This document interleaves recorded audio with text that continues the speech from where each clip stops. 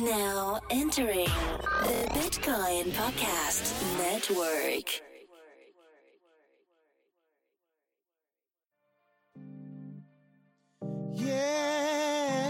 Yeah. Welcome to the Bitcoin Podcast. We in OutShine. Bitcoins, we got them. Acquire, never sell. But catch us rolling deep like Adele.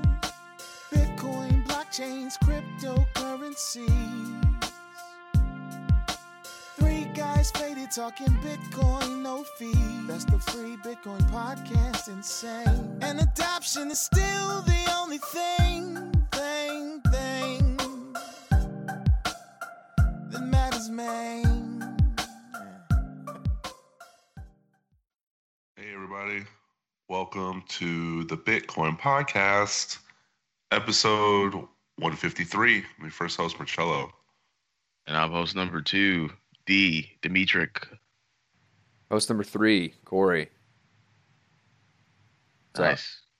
What's up? Man, it has been an exciting ass couple of weeks in Bitcoin, man. It's under attack.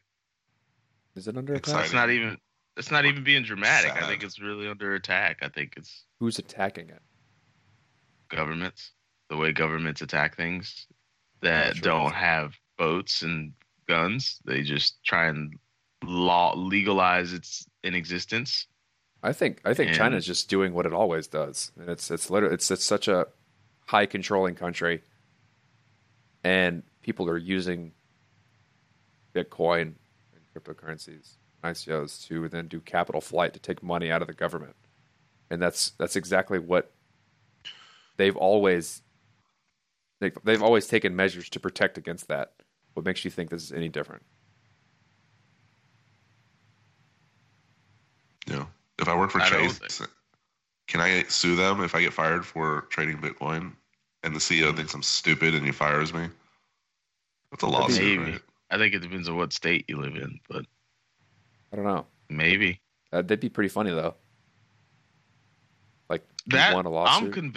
I'm convinced in my soul that he actually owns quite a bit of Bitcoin, and he's continued to buy it this whole time. And if he doesn't own it, like if he doesn't consciously own it, then he maybe in like passing gave valid like verification for someone that works for him that's responsible for whatever portfolio that he may own or wherever to buy it.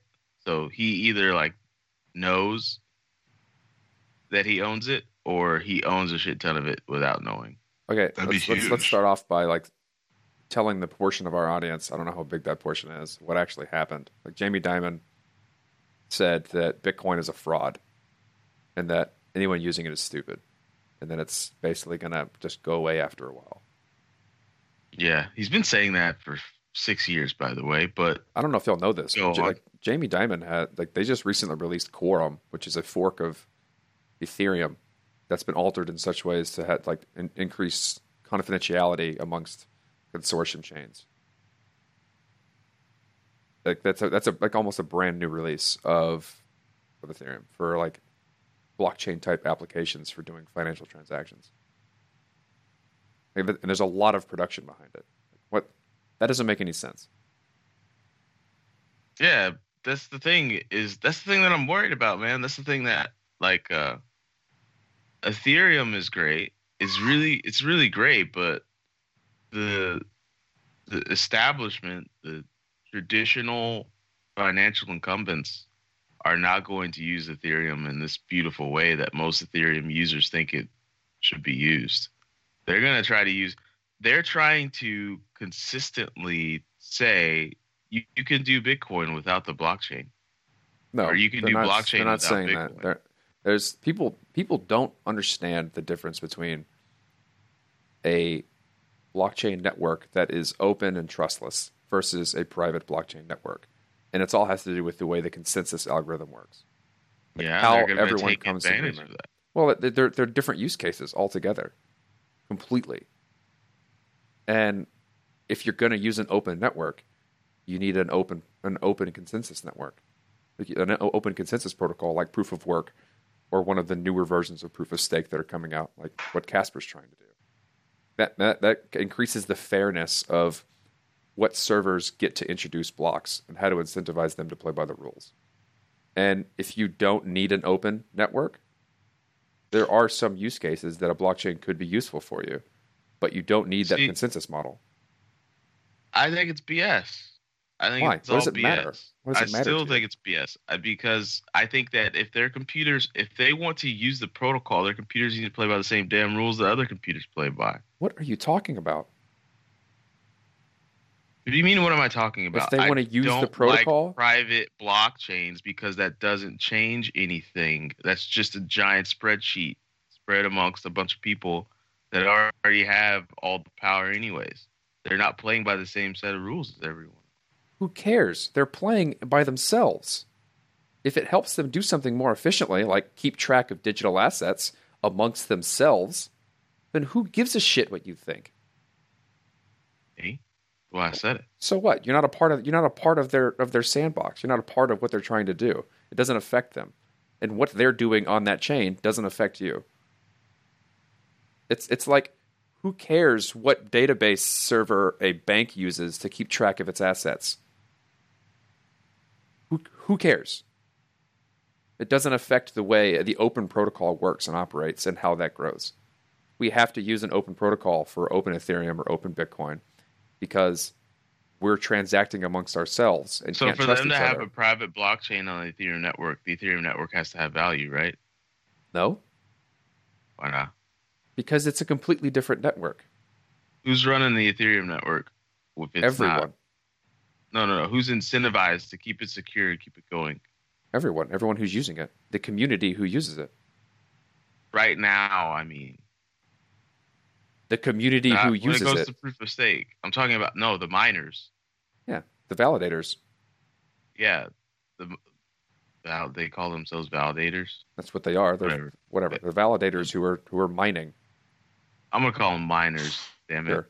We're getting old school in this bitch. All right, the miners are the ones that are being incentivized to secure and validate the network. So that implies that Ethereum has to have some sort of high value in order to do all these things for all these people. That doesn't go away. So the more Ethereum, JP Morgan, and all those companies that can afford to buy a shit ton of Ethereum right now while it's worth nothing the more stake they have in Ethereum.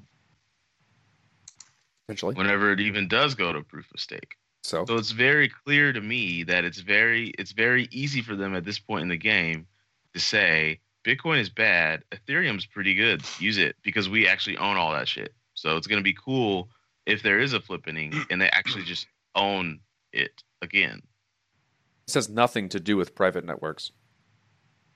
It has everything to do with what Jamie Dimon's trying to do. You're making like 4 arguments at a time. Like that. It's very complex, Corey. I understand this. But first off, yeah, you're right. You're right. They have like kind of sentiment control over, or like they can control the or influence what people think about the crypto community as a whole, especially because so many people don't understand it.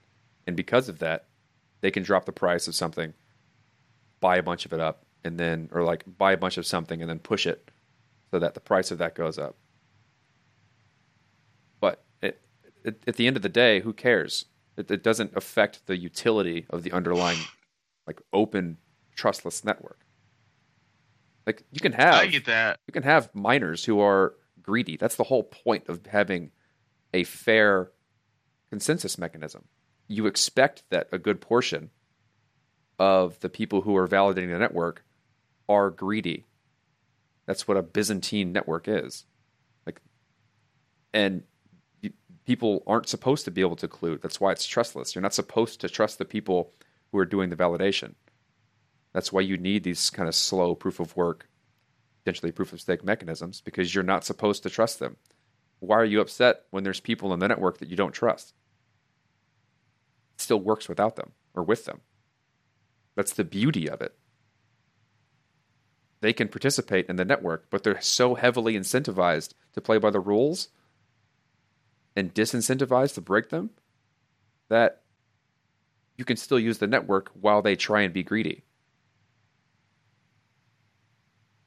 Now, how they manipulate the masses' viewpoints on which one's the best, or they come out and say something like China. There's a potential that China coming out and saying they're going to ban everything, or people taking whatever China did and then saying that is an effort to short the network and buy back in so that they can get in at an early price or make money off shorting the price. Because historically, that's been the case in terms of China says something, price goes down. They say, just kidding, price goes back up.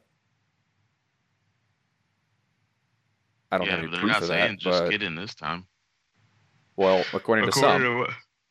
they're according to just saying you have to via register. BTC, and Well, you have to register, and they're not registered. they According have to to get a some. license. Yeah, they have to get a license to trade with an order book, but they can still trade it as a commodity without an order book. I don't know. There's a lot of stuff coming out of China, but I do know that those two exchanges announced that they're closing. So, Oh, what does that mean? what BTC China, which is like one of the biggest, I think it's like the second largest. They're like, hey, we're done. We're closing at the end of the month. And then via BTC, which is a very large one as well, they're closing too. They're one of the only places you can get Bitcoin Cash too. So that's going to be interesting to see what happens to the Bitcoin Cash price.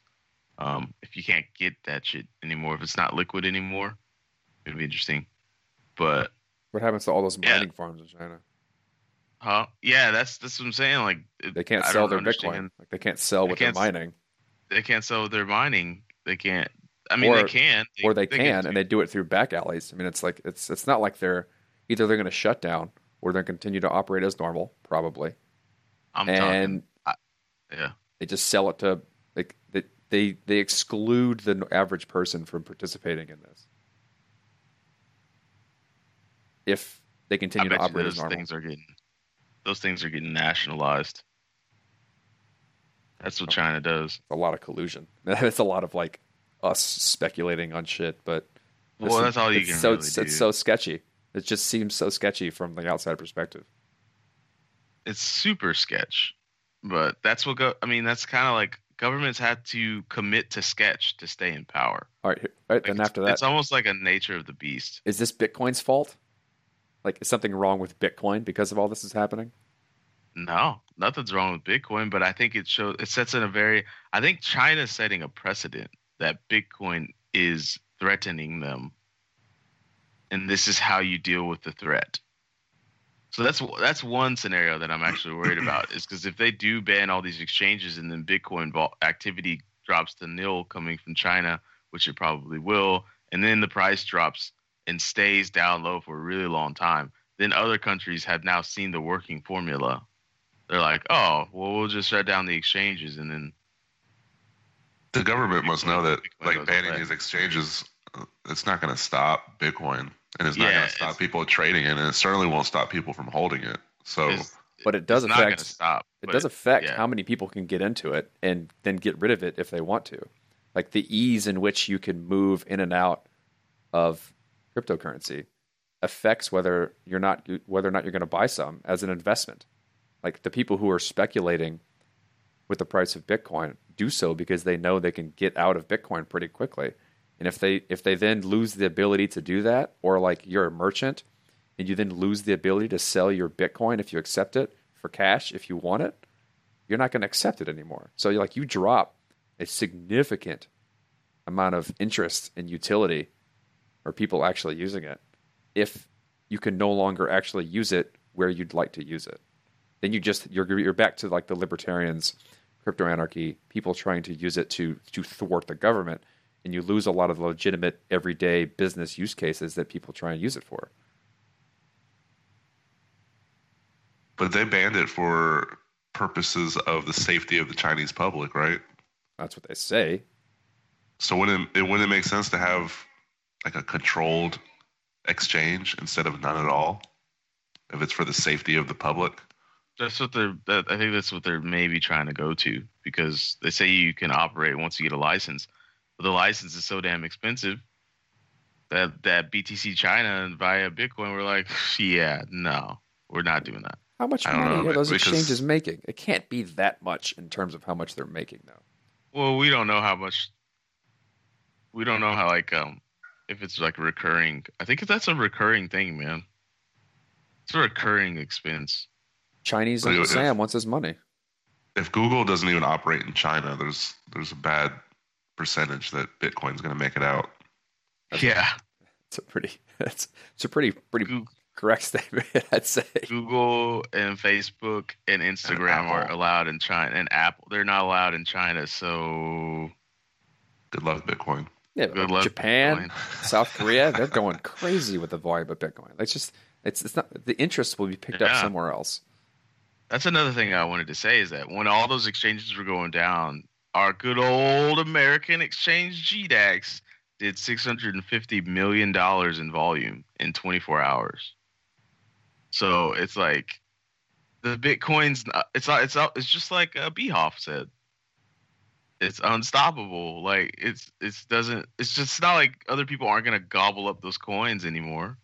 Other miners now have more of an opportunity because if the Chinese miners can't sell their coin, they're just going to stop mining. This is also speculation. They're just going to stop mining, right? And that gives the rest of the world an opportunity to get back into the mining game. So, I mean, it's not like Bitcoin just stops. If anything, China just kind of shot themselves in the foot when it comes to having ownership of Bitcoin, if that ever becomes something that's important. So, but I tend to view Bitcoin like that guy who's been on CNBC, that Asian guy, and he's like, millennials essentially view Bitcoin as their gold, just like at the turn of the 20th century, a lot of people thought gold was the best investment, or no, the baby boomers thought gold was the best investment ever, and it turns out a lot of baby boomers are stupid wealthy because they had that, because they had that idea that gold was something that you own as a hedge against governments and what governments do. And I think if millennials, which is a very large group of people, are starting to get that sentiment that like, yeah, Bitcoin is gold, then Bitcoin is going to be very valuable, but it won't be, I don't think governments like that. So. Governments just like control. Oh yeah. It's been a crazy week, man. I know one thing: Jamie Dimon's an asshole. He's a goober, man. You can't it's just, that's the thing with wealthy people. It's always funny when they're saying like, I don't know about that thing. It's because they want some, or they had it for a really long time and they're tired of people crowding their game. Or we give them too much like celebrity. Like we put too much stock in their opinion because they are like, I don't know, like who gives a shit what he believes? He's done a lot of cool stuff. Yeah, he runs a giant company, but he does things that are within his best interest. He doesn't do things because he thinks they're awesome for the community, or even he may say stuff and comment on things that he has no idea about. He doesn't understand Bitcoin, or if he does, then he's making some. He's being extra greedy and sleazy if he understands Bitcoin. Yeah. And so if he doesn't understand Bitcoin, why should I take his word or opinion on what he thinks it's going to do? Just because he's the CEO of Chase or whatever. Like, who gives a shit? It's like believing me on medical advice because I'm a PhD in physics. I'm a doctor. Like, there's no reason you should believe me in medical advice because I'm a doctor in physics. It's isolated. Mm-hmm. My expertise is isolated. And just because I have expertise in something doesn't mean I'm an expert in everything. And if you treat people like that, they're gonna take advantage of it. That's why you see like Dr. Phil and Dr. Oz talking about all kinds of nonsense. And they have so much celebrity is because people attribute knowledge to them when they have expertise in some isolated field, and they take advantage of that. Is Neil deGrasse a doctor? Yeah. But isn't it interesting that he doesn't say, hey, I'm Dr. Neil Tyson, like Dr. Phil does? No. Like, he doesn't even use that. Neil deGrasse Tyson is a real physics educator. He's not trying to take advantage of his celebrity for his own good. He really wants to help people understand physics. I would follow that man in a battle. He is enjoying his celebrityism. Of course. Yeah, he's enjoying it, but he's using it for a good reason. And he uses it within the confines of what he's an expert in. Doesn't matter because this is all simulation, anyways. The older I get, the more I'm starting to think that's true. That's gonna be. You know how many people I've talked to this week, our age, that are like seriously considering that as fact, and I'm thinking like, okay, so we're just making a new religion now. That's gonna be it in 10 years. Everybody's gonna think this is a simulation. So let's just get it over with. Let's just go ahead and make the transition. The Matrix obviously affected us on a deep level, and everyone's walking around thinking that this is a simulation. Machines. We should probably get into our interview. Fuck the interview. We got more talking to do. It was a long interview. Whoa. Yeah, that's true. What do you want to talk about? Simulation. You have good stuff you want to talk about other than simulations? Black cats. Oh no. I don't know. So Bitcoin's too long didn't Bitcoin's listen. a crazy space, man. China's garbage. Jamie Dimon's garbage. Keep moving on. Bitcoin is already back up like $600-700.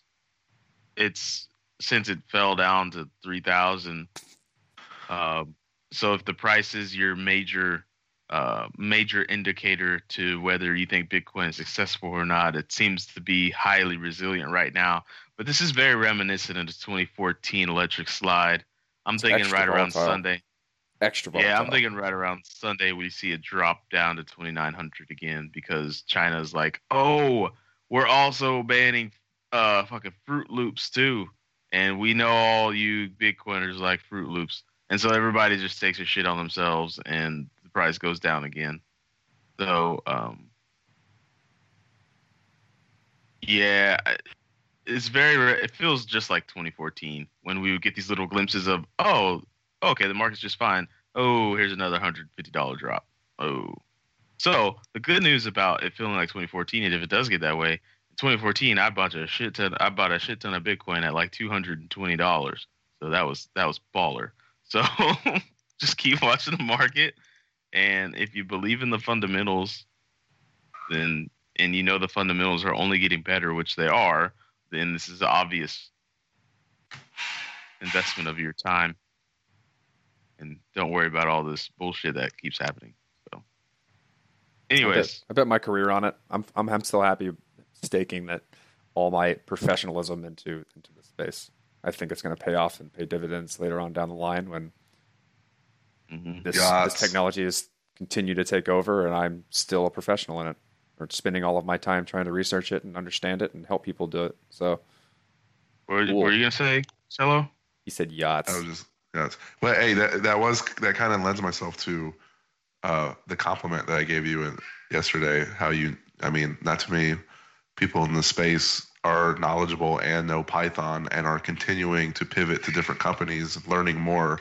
You're going to put yourself in a you're future proof. You're going to put yourself in a good position. Trying to make sure I understand as much as possible so that as this technology grows and people want to know about it, I have that skill set and I can help them do it, which if I start now, I'm going to be in a position that a lot of other people aren't in, which then puts a premium on my expertise. I'm going to be your agent, bro. Yeah, it's going to be like Entourage. Can I be Ari? I'll be your hype man, like Flavor Flav. Like, if you want to future-proof yourself, research this stuff, understand it at a fundamental level, try and build something, try and educate people. The best way to learn about something or make sure you understand what you don't understand is by teaching someone else the technology or something like that. Like, maybe that's what we're doing. Is everyone that's listening to this show is we're help guiding them down the path of future-proofing themselves. Yeah. Because it's not like you and I aren't future-proof either, Cello. It's not. I mean, we probably know more than 95% of the population about blockchain and Bitcoin because we have a friend who's a truck driver, so at least we're doing better than him in the future-proof category. I really hope he's not listening to this episode. Shit. Dude, truck driving is the most popular career in America. Yeah, by a big margin. It's the fastest way to make a shit ton of money with no debt. If you're a truck driver though, you're not self-aware that you're the first job to get automated out, then that's dangerous. Yeah, but you can spend all that time listening to podcasts. So, yeah, no, but you should listen to the Rush Limbaugh. But anyways, I think we're your highway to future proofing yourself, because I think anybody that listens to our show is most likely doing your own research too. Yeah, well, you should be if you're not. So, yeah. It's not that I think blockchains are a relatively simple like construct. Every time I look into the back end of it, I don't know. It doesn't seem that tough. It seems like put like a bunch of simple stuff together to make a really complex thing. Cryptography is not simple. It's not simple. It's actually very difficult. You're right. People can understand it if it's explained to them well. I will always go by that. If they spend enough time trying to look into it, and they find people that can explain it to them, they can understand it. But it's not as simple. It's not like I think getting people to understand. I think the first step to getting people to understand cryptography is getting them to understand modular arithmetic, and everyone understands that. They just don't know. No, we use a 12-hour clock, right? Okay. We say 3 p.m. Well, really, it's not 3 p.m. It's 15. You know, it's 15 hours into the day, but we what is it? Modulo 12. 3 mod 12. Yeah. 15 mod 12. Yeah. Well, So like, huh? We're the only country that doesn't adopt a metric system because we're a bunch of idiots. Well, also it'd be very, very expensive to switch over. So. But we're the only country that doesn't do it. Here's your roadmap to understanding blockchain. Before we get into that, it's first understand what a hash does. 2, understand what public and private keys do and how they work. Once you can get those as basic concepts, and you want to figure out how a specific blockchain system works, the first thing you need is an identity, which goes from public and private keys into some address onto a Bitcoin network. Then you need transactions, which create some type of ledger. That's step 2. You need transactions, communication between the identities on the network, which are called transactions. And then you need agreement, which is your consensus mechanism. So identities, blockchain data structure, agreement on that data structure, which is consensus. You can see how those 3 things fit together for whatever particular blockchain network you're looking at. Then you can understand it from a fundamental level. We just Dr. Seuss this shit. Hopefully you guys go out there and get future proof. Oh, you didn't understand any of those things I just said? That's what you need. That's the order in which you need to look them up. We're giving you gold today. Giving you silver at least. Cello, I thought you were supposed to be the hype man. It was too early for that. Well, that's not what hype men say. So I do not feel as if you identify with that position, sir. I feel like Cello's instead of turned down for what, Cello's like turned down for that. Yeah, turned down for that. That's why they don't have concerts at 9 a.m. They have them at like 8 p.m. They do in Ibiza. Why did you According say it that to way? Wild On E, because that's how Brooke Burke said it when I was 15. And I watched Wild On E, Ibiza. And it stayed in your long-term memory for 17 years. Brooke Burke yes, does that. it did, sir. Wild On.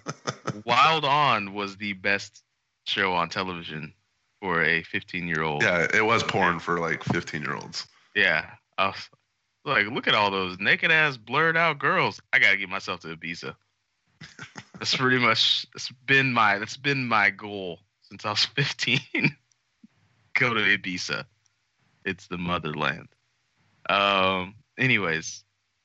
So we interviewed a guy. He's pretty big fucking deal.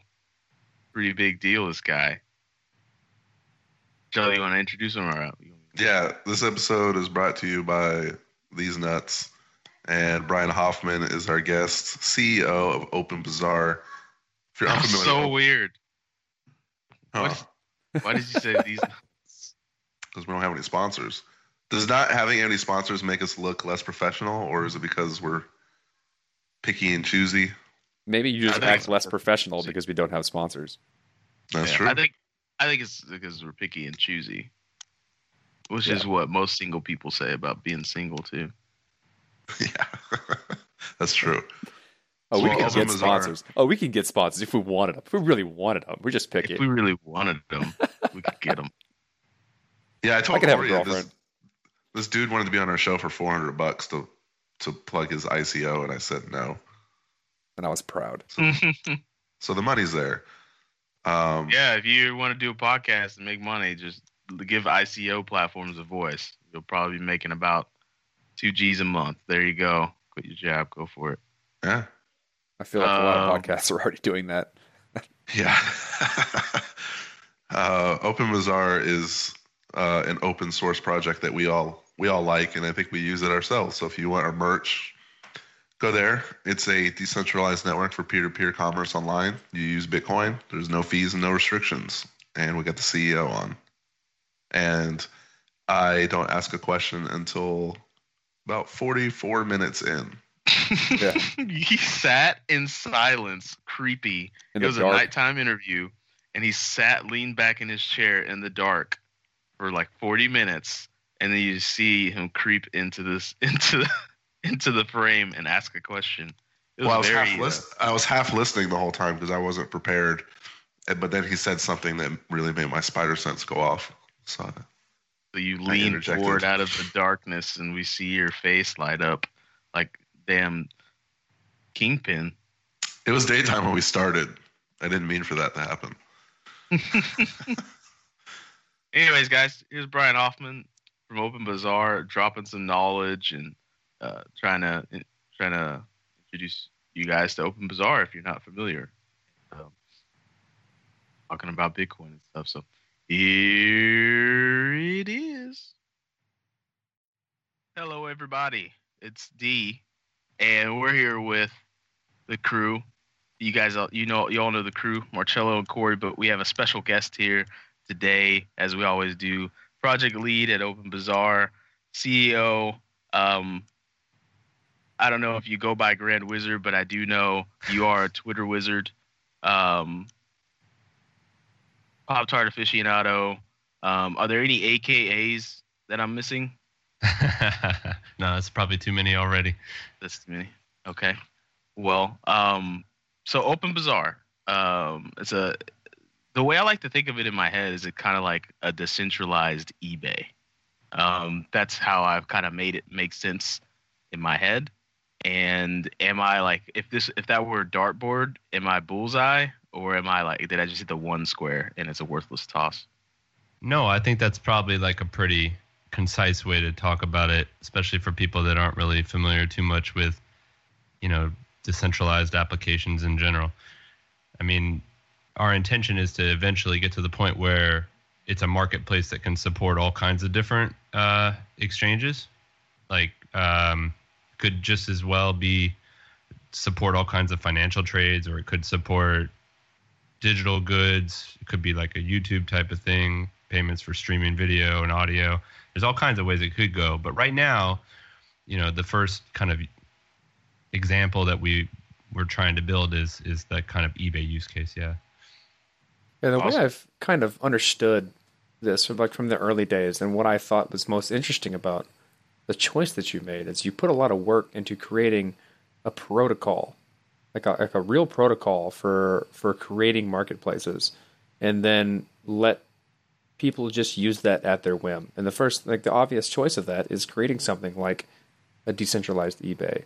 But there doesn't seem to be a lot of a market for you to kind of, there's no ICO here. There's no, you're not like OB1, the company that's doing all of this isn't making a ton of money off the underlying protocol, at least in an obvious way. Can you take us through the design decisions to make something that other people can use to build a network, and what incentivizes you to do that?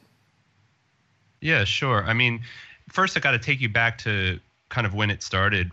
So the frame of mind is like I guess it was like early 2014. Bitcoin was like starting to get really, really big. It was right around the time where the Mt. Gox build up to $1,000 kind of happened, and like it was that first wave of like a lot of just newbie people rushing into the scene. And so when Dark Market, which was kind of like the precursor to Open Bazaar, it was presented in Toronto, it was like, okay, all these people are rushing in. They've heard of Silk Road. They know they can spend Bitcoins to do crazy stuff. The price is going up. It's a financial instrument, all this stuff at the same time. The idea of being able to take this magic money and like buy things and do things I'm not supposed to be able to do, or like screw the government, screw the rules, just, anything goes. This like wild, wild west of the internet feeling kind of came back. And so when we all saw the Dark Market demo, that was just like, wow, this is crazy that you can take this technology and really do something interesting with it. So I was surprised when they didn't want to do anything with it. So we built Open Bazaar, but like it always kind of started out basically as like a simple marketplace for selling things online, sort of emulating Silk Road. But as we started poking around with it and building it, we were like, wow, this could be so much more than that. It could support so many different, more interesting things. If we built a protocol around it, if we built like a contract system, which we have, which is not smart contracts because all that stuff kind of didn't really exist at the time. We could support all kinds of different things, and people would build interesting stuff on top of the platform. That was kind of the goal.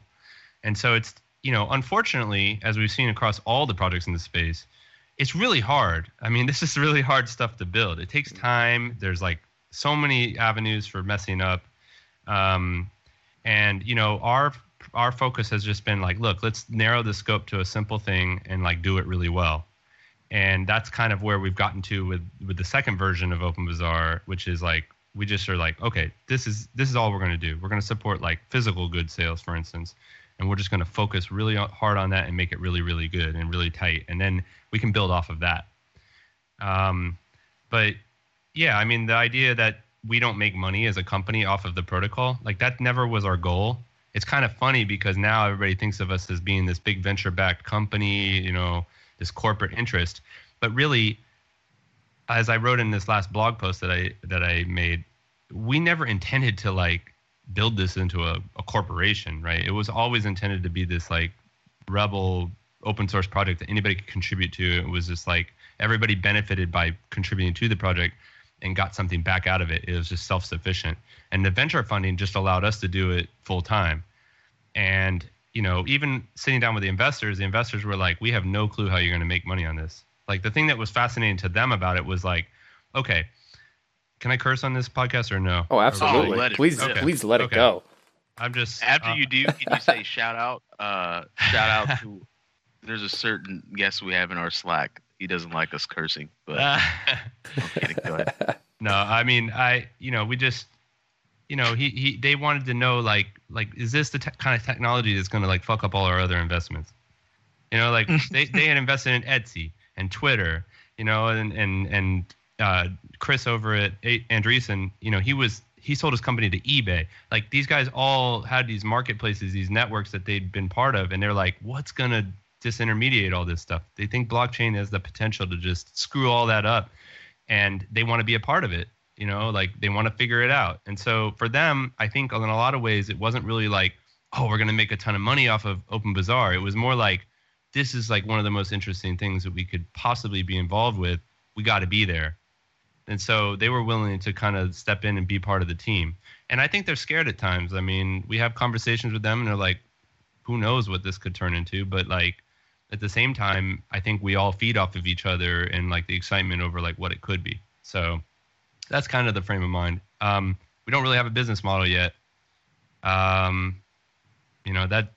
we don't plan to keep it that way forever, but we have to have a good product with users before you can start selling things to people or like providing costly services. So we're not quite there yet. That's kind of how I always viewed. Like I've listened to, I think, every interview you've done in the space, at least in the podcast that I follow. Sorry. And it's well, it's always been like, hey, we're just creating a network of utility. We're allowing people to do something. Eventually, as that grows, we hope that holes will start to exist that we can provide services to. That's where our market's going to be. And it seems as though that's how you've continued to do something. Like you're building something cool. You have investors that think it's cool. They're allowing you to do it full time. eventually, as this market grows, if things move in the way that basically all of us think things will move, there will end up being services that you can provide, you can take advantage of, like holes that you can fill to make life easier for the people who are using your platform, and that's where you're going to make money. Does that continue to be the way you see things? I think like the only wrinkle in that whole plan, I think, has been this crazy, insane interest in like the ICO and token space, which is, it's not so fascinating in terms of just the general idea of I've got a crazy idea and I just want people to support it. It's not like so much about that, because people could always do that. It's the idea that like we may not have to rely on centralized institutions to fund these efforts. And I think that is one thing that's kind of screwing things up for us, at least in our plans, is because we know that this kind of effort is going to take, like, let's say 5 to 10 years at a minimum to be successful. Let's just say that's the time scale. Our investors 2 years ago were like, okay, we accept that. We'll kind of give you what you need, and then we'll like see where we're at. As long as we're seeing progress, we'll keep feeding you money, and we'll be patient. Like, they were fine with that. But now, 2 years later, they're seeing like Kick, which is another one of the Union Square Ventures companies, raise $100 million, $75 million, and they don't even have to go for a Series C, Series D, whatever. Like, they just have enough money to keep going.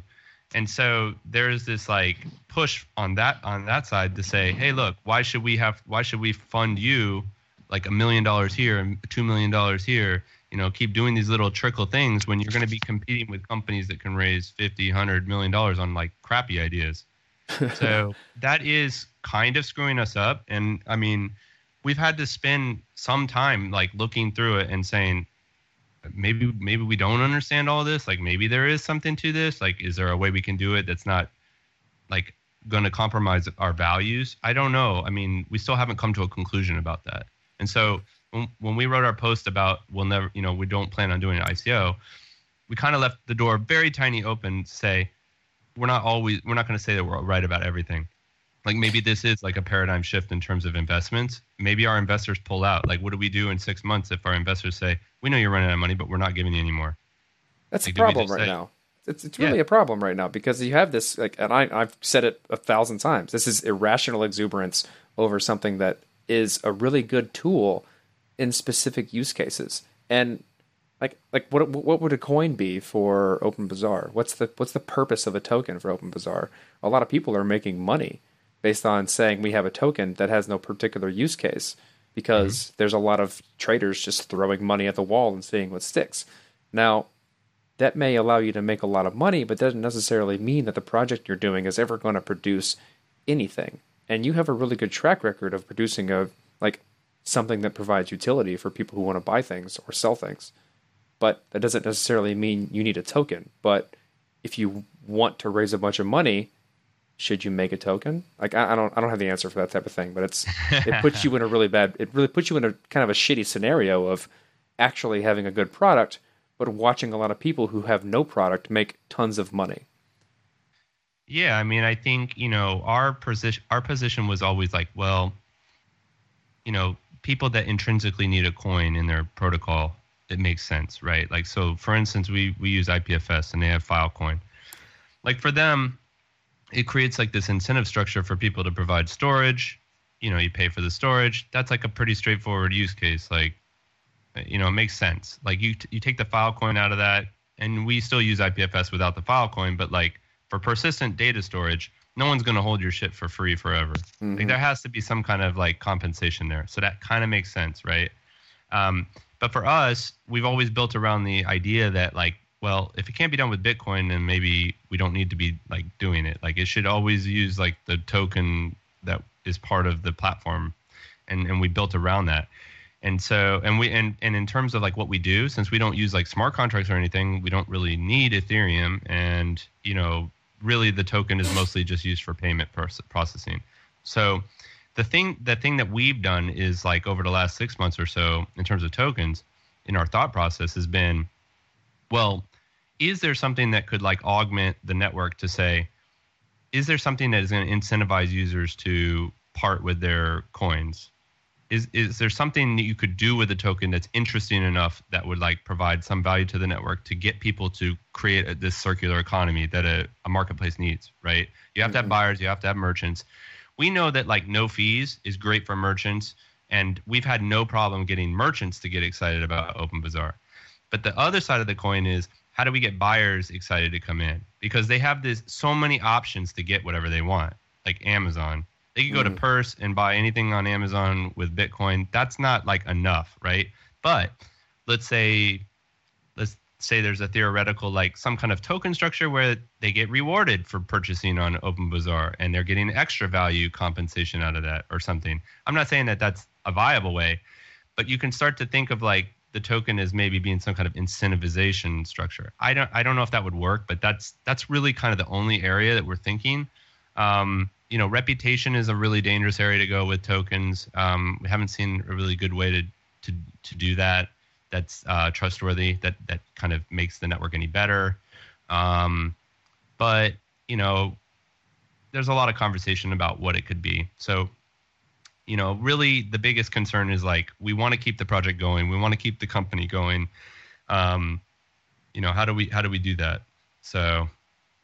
Yeah, the next 6 months is going to be interesting. I mean, maybe the ICO market will fall out, and that will be like less of an option. I think it's. Oh, you missed the Bitcoin tagline. The next 2 weeks are very important, and that the Bitcoin tagline that everybody uses. Yep. Always the next 2 weeks. Yep. I mean, don't get me wrong. Like, the ICO fallout will eventually happen at some point because you have this kind of dumb money just being thrown at things that isn't going to produce anything. Eventually, when these projects aren't producing things, people aren't, or like the proliferation of people trying to sell ICOs is so big that no one can keep track of things, so they just kind of give up. Like at some point, this is going to go to a bad place. I don't know when that's going to happen. Well, I think a lot of these projects already are just nonsense, so been in the space for a couple of years now, and typically. You can suss out like a decent project, a decent team, and those guys are still around. They're still working hard. They're still doing things. These other projects, they kind of circulate around. Like, I don't want to call anybody out specifically, but I know of several projects where you just see like this like rotating door of developers going in and out, like a lot of people just pumping and then moving on. There's just and then you don't see any product come out of it. Like, I'm like really proud of my team because we actually try to deliver a product. I mean, this was our second version. I know we got like a lot of, criticism for our first version because it was kludgy and it didn't work all that well. I mean, we know that. We spent a year we were fixing kind of pioneers in the space, to be honest. I mean, that's. I feel like that's the case. You built something that didn't exist, and it was clunky because the stuff is hard, like really hard, and you've took a lot of the feedback from people in your community to make it better. And you've consistently gotten better over the years of making it easier for people to buy and sell stuff online without like that with just whatever they want. Like my wife sells crochet stuff, and a system and Etsy is awful. And if the community, but the thing is, you're kind of relegated to the Bitcoin community and what they want to use their Bitcoin for, which puts you at somewhat of a disadvantage because as the price rises, it incentivizes people to hold because they're afraid to use their Bitcoin. Mm-hmm. Mm-hmm. And so you really have to build something that makes people want to let go of their Bitcoin. Yeah, that's a really hard problem too. And unfortunately, like while it takes time to build the product, like the whole ecosystem kind of evolves too pretty quickly. And when we started, the fees were like, I know the fees are low again now, but like literally over the last 2 years, we've seen fees go from like when we started where it was, almost nothing. And we could actually go to people and say, hey, look, there's a completely free marketplace. We used to like say, oh, it has no fees, and that's true. Like we don't take any fees, but we could also count on Bitcoin being cheap enough where it's negligible. There's like pretty much no fees. But then for like 2 years, it was getting worse and worse and worse until SegWit kind of popped out. And now it's getting a little bit better, but like it's still very confusing for users. And now, like you said, the price going up has exacerbated that issue as well because people really have like shifted their mind from like, we see this constant like narrative around don't spend your Bitcoin, just hold. it's gold, you know, like you don't need to use it. But to me, like one of the most fascinating things about Bitcoin has always been that you can spend it. I mean, I'm not saying that you have to buy stupid little trinkets with it and spend dollar, you know, charges or buy coffee or whatever, which is always, you know, made fun of. But like the idea that you could just send some kind of value to your friends or someone across the world, like for really cheaply or like really quickly, really easily, like, yeah, we have Venmo and we have all these other platforms, but like, you know, there's nothing quite like Bitcoin. It's just, you guys know it as well as I do. Like, there's just like, I went to Shanghai, I went there, I met new people, we passed Bitcoin between each other, we were buying things, we were doing things. Like, I paid for a taxi cab ride over Open Bazaar using Bitcoin when I went there. And it was just like, there was no, like, it didn't feel like I was like working with some company and we were kind of fighting this system. It felt like I was just dealing with this guy and we were like doing something, you know, really, really personal here. And, and I think people are starting to lose that because it's just like it's all about the money, the price going up. I'm like, you know, at some point you've made this fortune, you're going to want to spend it too. So, you know, I think it's interesting. We pick up like right there. You've made this fortune. And you want to spend it. Like, what is that limit? That's something I've been like toying around with in my head. It seems like every single time we get one of these moonshots where the price goes up, or a year when the price appreciates triple digits and everybody's super happy, that it peels off just a little bit less people that are willing to spend it.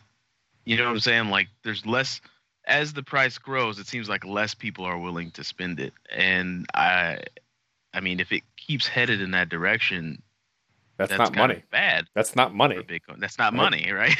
Well, you know what? I mean, the funny thing is like in my personal experience, like, so I remember the jump to like what, $1,100 or whatever at Mt. Gox, and I had bought like a good amount before that, and so seeing it go up. But you know, for me personally, I wasn't like, oh, I cannot touch any of this. It was almost for me like it was almost like being in a casino where I just won $100,000 on the slots. Like, I can afford to spend some of this and splurge and do something with it, you know? Like, so I don't think that like it's exclusive, you know, mutually exclusive, that like the price going up means don't spend.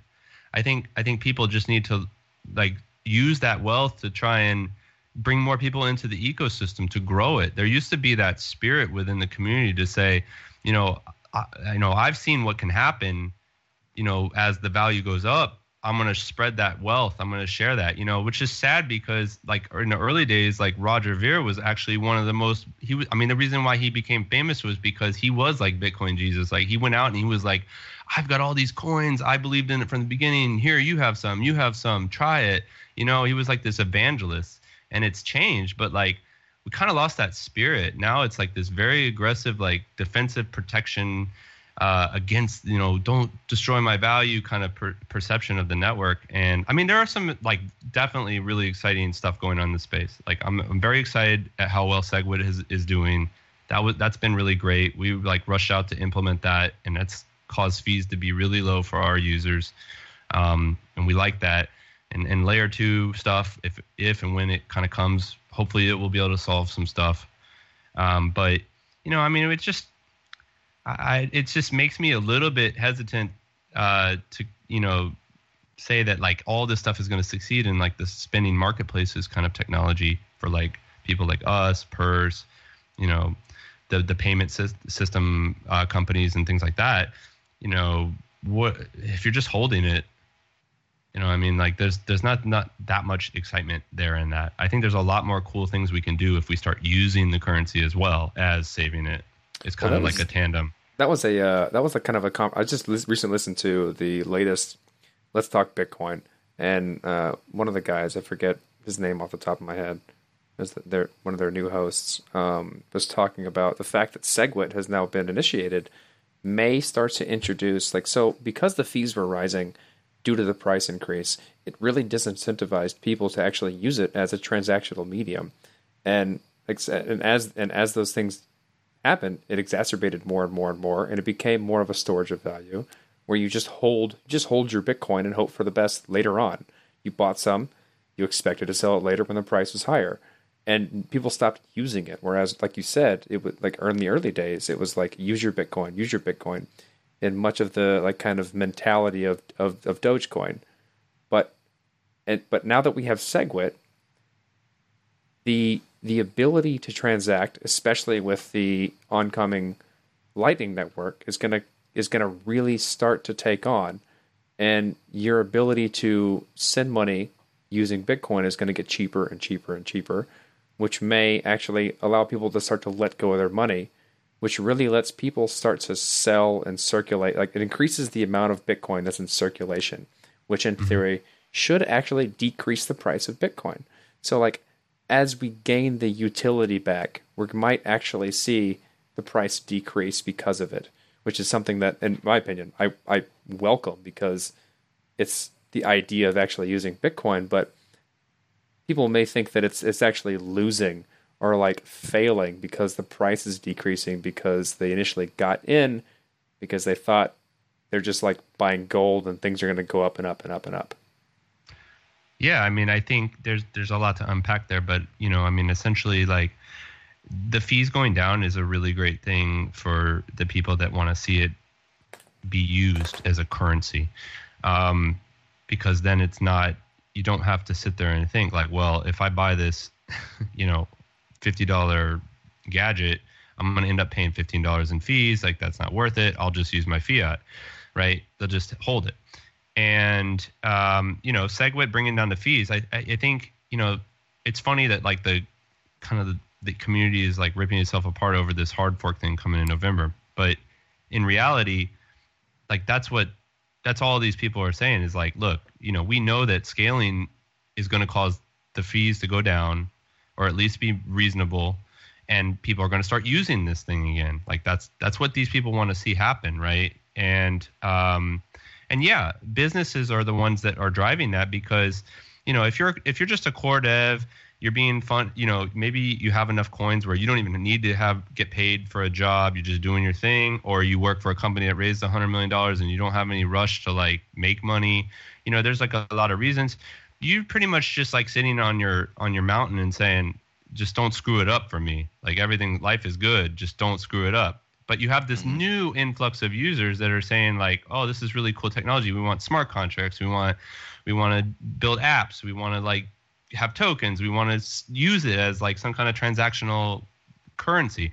And so now you're creating this huge bifurcation in the network where like, this group of people wants this Bitcoin to be this thing, and this other group wants it to be that. And that's causing a big problem. I think bringing the fees down, keeping the price more stable may improve that situation. And I'm hoping that like, this time next year that there's a lot less stress in the space, and things have settled down around ICOs and all that stuff. But you know what? I've been in here long enough to know that that's probably not true. That's probably not going to happen, but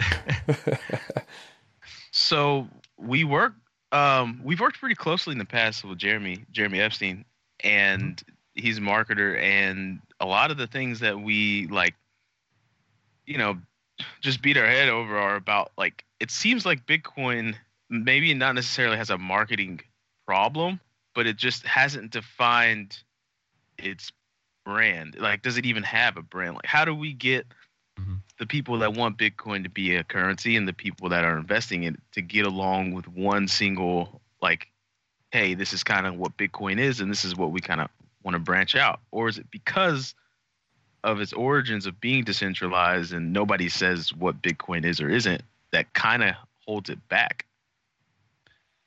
Yeah, I mean, I think a lot of like people that are hardcore Bitcoin, either developers or like, early adopters of Bitcoin, kind of look at it as like all this other stuff like Ethereum and these other blockchains is just being noise, and like they kind of like enjoy the fact that noise is kind of carried away from Bitcoin.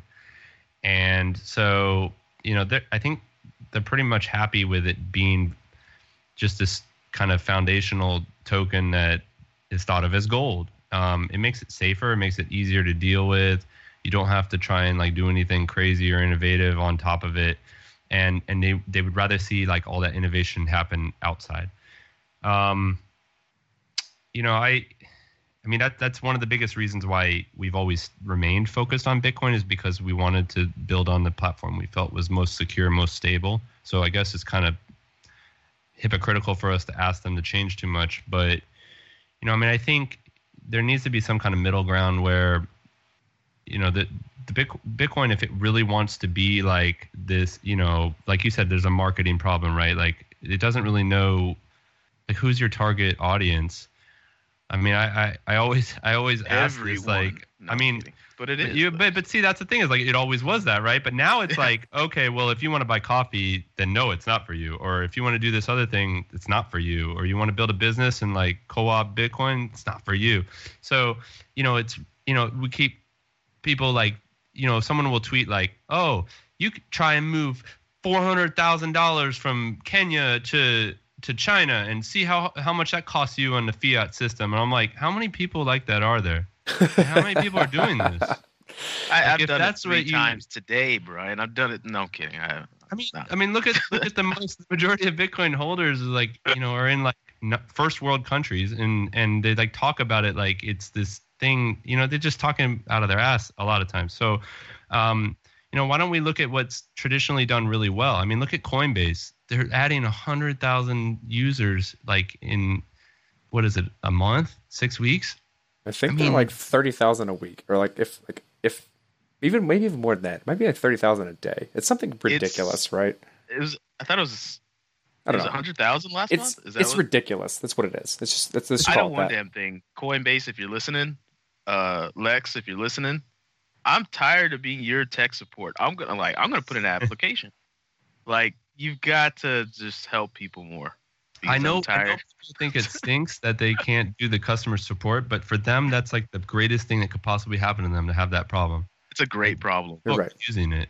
I don't know how to use your platform, and I want to really badly. That's a really good problem to have, actually. The issue is they're bringing in 100,000 people this month, let's say, new people to the ecosystem, and I guarantee you those people don't understand what SegWit is. They don't understand what Mast is. They don't understand any of this stuff. They just know that, like, every time they log in, when they pay, that it's $10 this week and it's $1 this week to send it. And then finally they're just going to start thinking of it as like E-Trade. They just like log in every 6 months, see how it's doing, or check it every month, make sure they're doing okay. Like, Coinbase used to be mostly focused on being like a payment system. And now they pretty much, I wouldn't be surprised if they just sold Coinbase and became GDAX primarily, because that's where like all the interest is. People want to go and trade and switch between tokens and do all that. Like, that's where the excitement is now. That's where you make the quick money. But I mean, well, that's part of the whole thing here, right? It's really about, like, we like, our motto of the podcast since we even started was adoption was the only thing that matters. But as you really start to breach into the average everyday person, they don't give a fuck about all of these things whatsoever. Yeah, they don't. But like, do we want that? Is that what we want from this technology? Do we want it to be so pervasive that everyone uses it regardless of whether or not they're knowing they're using it? Sure. Maybe. But I think so. But you need the middlemen that Bitcoin was introduced to cut out in order to allow that type of interaction with this type of technology. It's so difficult to interact with that you need third-party services to let them do things that they're used to. Otherwise, they're never going to use it, which is the kind of, like, I don't know, I wouldn't call it anathema to the idea of Bitcoin, but it's certainly kind of like anathema, like completely against the grain of. Yeah, I know, but are you saying that right? Yeah, that's the way I say it. Whatever, I don't care. Anathema. But like, that sounds like a Marvel villain. It's a good Marvel villain. Like, I don't know. Like, if you want that type of thing, then you're gonna have to cater to the lowest common denominator of people who really don't care. And if you're gonna do that, then it's not gonna look like Bitcoin. You're not gonna run with the original ideology of why Bitcoin, of like early people who got into Bitcoin. That's just not going to happen. Yeah, I mean, I think like, right now it is, I mean, I hate using the analogy to the internet, but like, I mean, I remember when, like, if you were really into the internet, like every time like something kind of new would come in, or cell phones, so they'll just use cell phones. That's a little bit easier for the average person to kind of just grapple with. But like your cell phone, remember we had just like a regular cell phone. That was like such a phenomenon. Like, oh wow, I could call people without my cord. I could do it from anywhere. But then like these kinds of new advancements started trickling in, and they were really crappily implemented. The UX was really bad. Like camera phones came on, but like the images were so bad, and like you couldn't send it to this person, like they weren't compatible. And then like, and then now you could do video, and but I can send a video message, and then there's just all these different kinds of weird things happening, and it wasn't like consistent. And it was the same way when like iOS came out, when the iPhone came out, then Android, and they weren't compatible very well, and like they were just both were so different. But now everything kind of converges, and I think the blockchain space is sort of like that right now. Like we're seeing all these different kind of concepts being tested and tried out. There's all this money flowing in, just like the .com boom, and I think that's a good thing. I mean, I think a lot of people look at ICOs as being like this big crap storm that's going to blow up, and it probably will blow up. But the idea that like a lot of people with money, a lot of smart people are involved, it's all flowing into this space, out of the ashes of that fallout are going to be some really cool companies, really great products, and I think something that's going to change the world dramatically. And so, for us, like our goal is to like keep our heads down and focus on what we know works, which is building really good products, really good software, listening to our users, getting feedback, trying to find a real use for it, and not just building silly technology half-ass and then like abandoning it. Like it's if you believe in a principle, if you believe in Bitcoin as a currency, as a transfer of value that frees markets across the world, then like you just stick with it. You keep building that product and refining it until you find what works. And so that's kind of our mission. A powerful mission. I hope someone listening today like understands a little bit about just kind of how Bitcoin is just a little bit bigger than the price. Like maybe we could sway away from that conversation, because that conversation tends to be the only conversation I've had about Bitcoin. Jesus, I'd love that. In the past, I don't know 2 months, it just seems like, what's the price at? What do you think it's going to? What do you think about Jamie Dimon? Like it's just all day, every day with the price. So, I mean, I think price is like a proxy for whether Bitcoin is working. Like I think you kind of you see this sometimes. Okay, it's not the best performance indicator. It's an okay performance indicator. It's actually not bad. I think. I guess for like the average person is what I mean. You're like right. Somebody who is not like super into it. To just see it from the outside, because. I'll talk to my neighbor at a dinner party, like, oh, what's the price of Bitcoin at? Like that's the first go-to question. And, it's like, how's the weather? It just doesn't mean anything really for people that actually understand what's going on, but it does cause excitement. It brings people in. I mean, there's no denying that for the year and a half where the price was just crap and it was in the toilet, that there was less interest. I mean, I can tell you right now, you look at the traffic charts on every Bitcoin-based website, and they all do this starting when the price is going up. Like, I mean, we like 10x'd our traffic and we didn't do anything different just based on the price going up. I mean, that's the only thing that changed. So it's definitely, it brings people into the thing, but it's, there's only so far you can go with that though. Like there has to be something else that captivates people's interests. Like you can offer a free sub sandwich, but when they get in the building, if like, the guy making it's got dirty hands and like the sandwich is falling apart, like you're going to walk out, right? And so with Bitcoin, like when they show up, when the mainstream shows up, they can't just be like, oh, it's exciting price and I'm going to stick around forever. No, you got to have compelling applications. You got to have compelling services. You got to have a reason to want to use this currency. I think that's going to make it so much better, so much more compelling for the mainstream to get involved. So. I mean, we're trying to do our part. I think there's a lot of other cool like applications that have good ideas, and they just, they stumble on the technology because it's so complex. We're not quite there yet. I mean, I read article after article about Solidity being buggy and like having issues, and we see smart contracts getting hacked, and like that makes it really hard for teams to do things properly. Like if you have to fight the underlying technology, like when I built a website, I never had to be like, oh shit, TCP/IP is screwing up on me. Like I gotta have to fix that problem. Like no, it just works, right? And like Well, so that's something. That's an argument I've had with. I wouldn't say an argument. That's something I discussed with Charlie Shrimp. It's like this. Like Bitcoin started a new concept in that it offloaded a lot of the responsibility to the end user, the edge node, and if you will, like the wallet, which meant that people had to start being responsible for their own private keys and how to deal with their own finances and how to secure those things, which is still an issue in people coming into the space. And as you generalize the technology and allow people to start building more and more complicated applications, people now have to start being responsible in how they make smart contracts or applications that are built on a blockchain. And that's not something people are comfortable with. Like people who are comfortable with writing JavaScript are not thinking about the things you need to think about when writing smart contracts. And that's going to take some time. That's going to take some vetting. And people are not going to exploit bugs until there's a significant amount of money that they can make off the bug that they know how to exploit.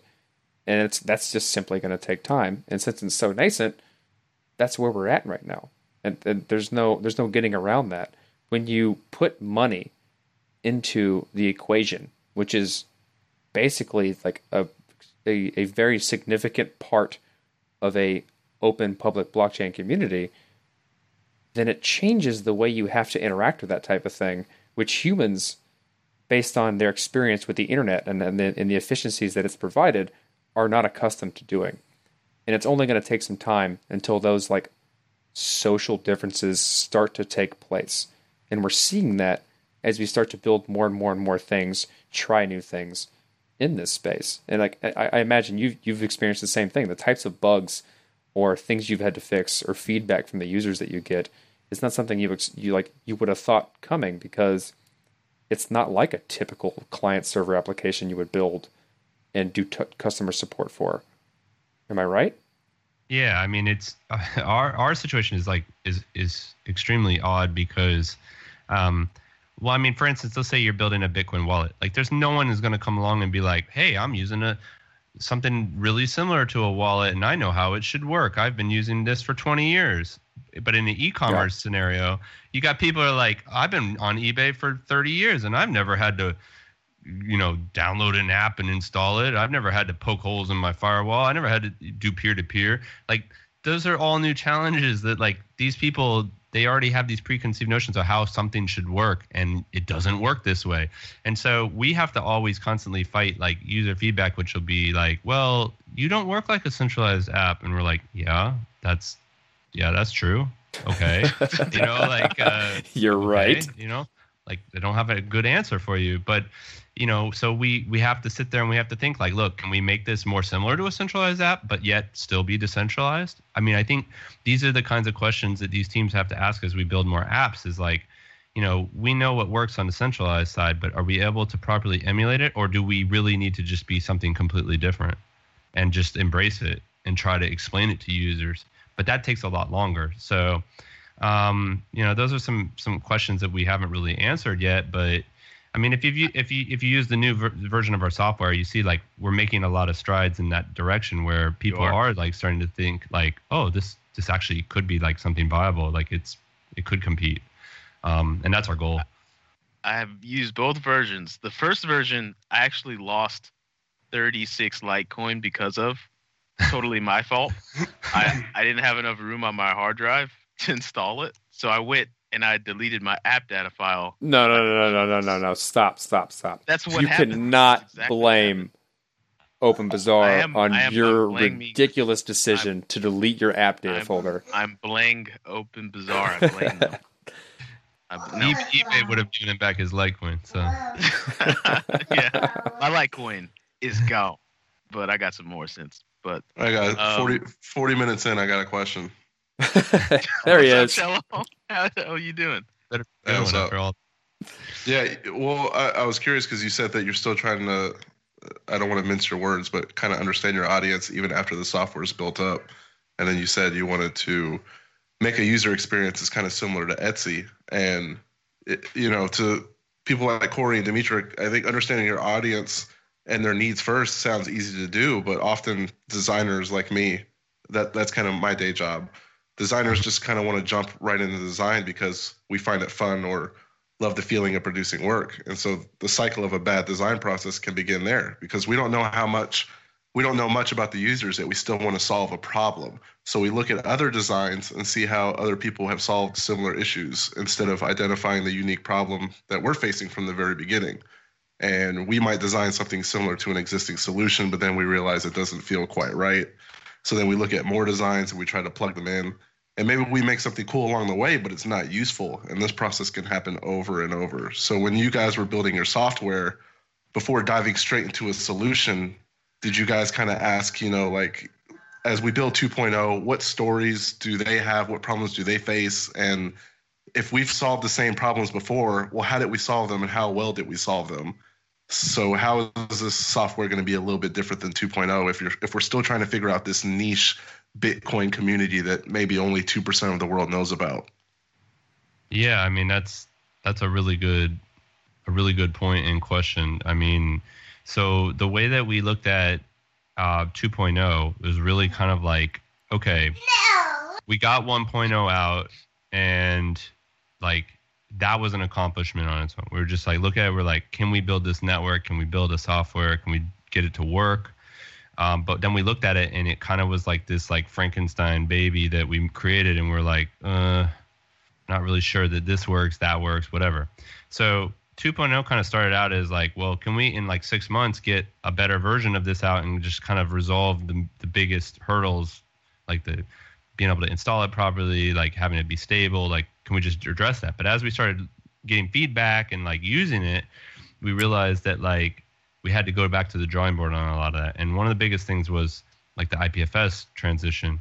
So, we knew that like most people who are merchants are not used to this concept of like running their own server, right? Like it's kind of foreign. They're like used to somebody managing their whole marketplace for them. And so we had to like resolve that, and IPFS helped us with that. So, design for the most part is like, okay, we just have to figure out like what is the decentralized technology behind the scenes that's going to make it so that we can kind of provide a very similar UX on the e-commerce part.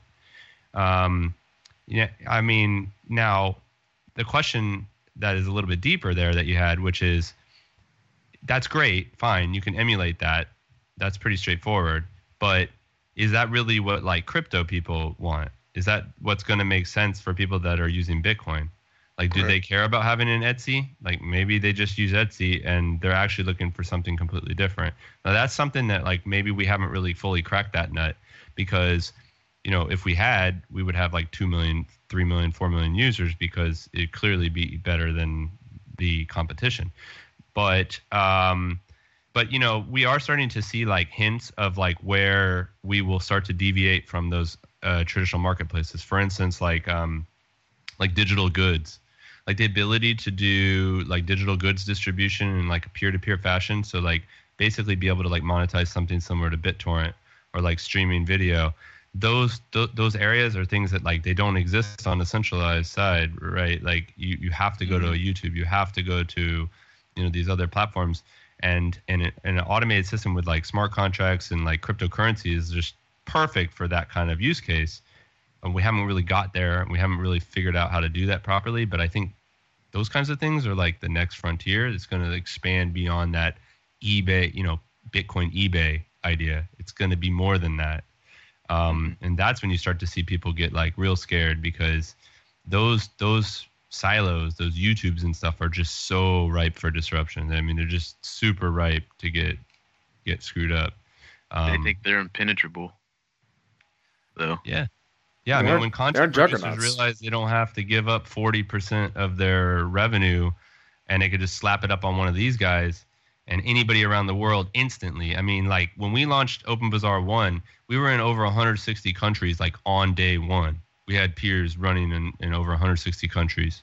Like YouTube can't compete with that concept, like they can't launch in all those countries legally with copyright protection and all that crap. Like it's never going to happen. But these decentralized apps that are run by the people, they're regulated by the users, they kind of are outside of that regulatory requirement. They can be more nimble. They can be faster. They can be cheaper. So I think, that's a future we're going to see happen quicker than we think.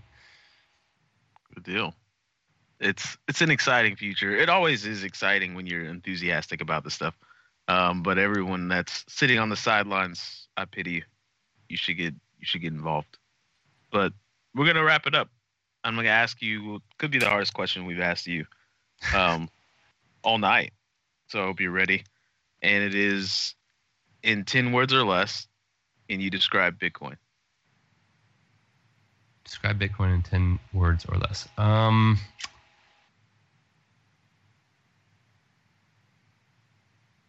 That's a tough one. Yeah.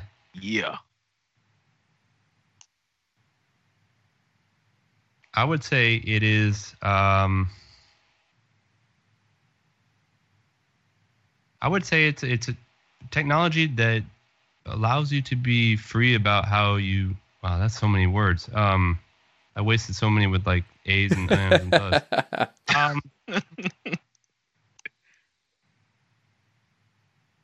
I mean, I just say it's unstoppable money, man. That's all it is. I mean, it's just unstoppable. Like, it can do anything, it can be anything, and it can go anywhere. So, unstoppable money, comma, man. Man. That's what I'm going to put it. That's right. Unstoppable money, man. I like that. Well, we had a few more questions, but we had to wrap it up. Thank you for stopping by.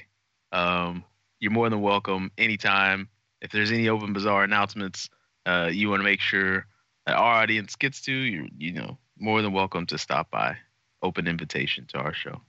Awesome, thanks. I mean, I'd love to just pump real quick. We have Crypto is Currency Day on September 29th.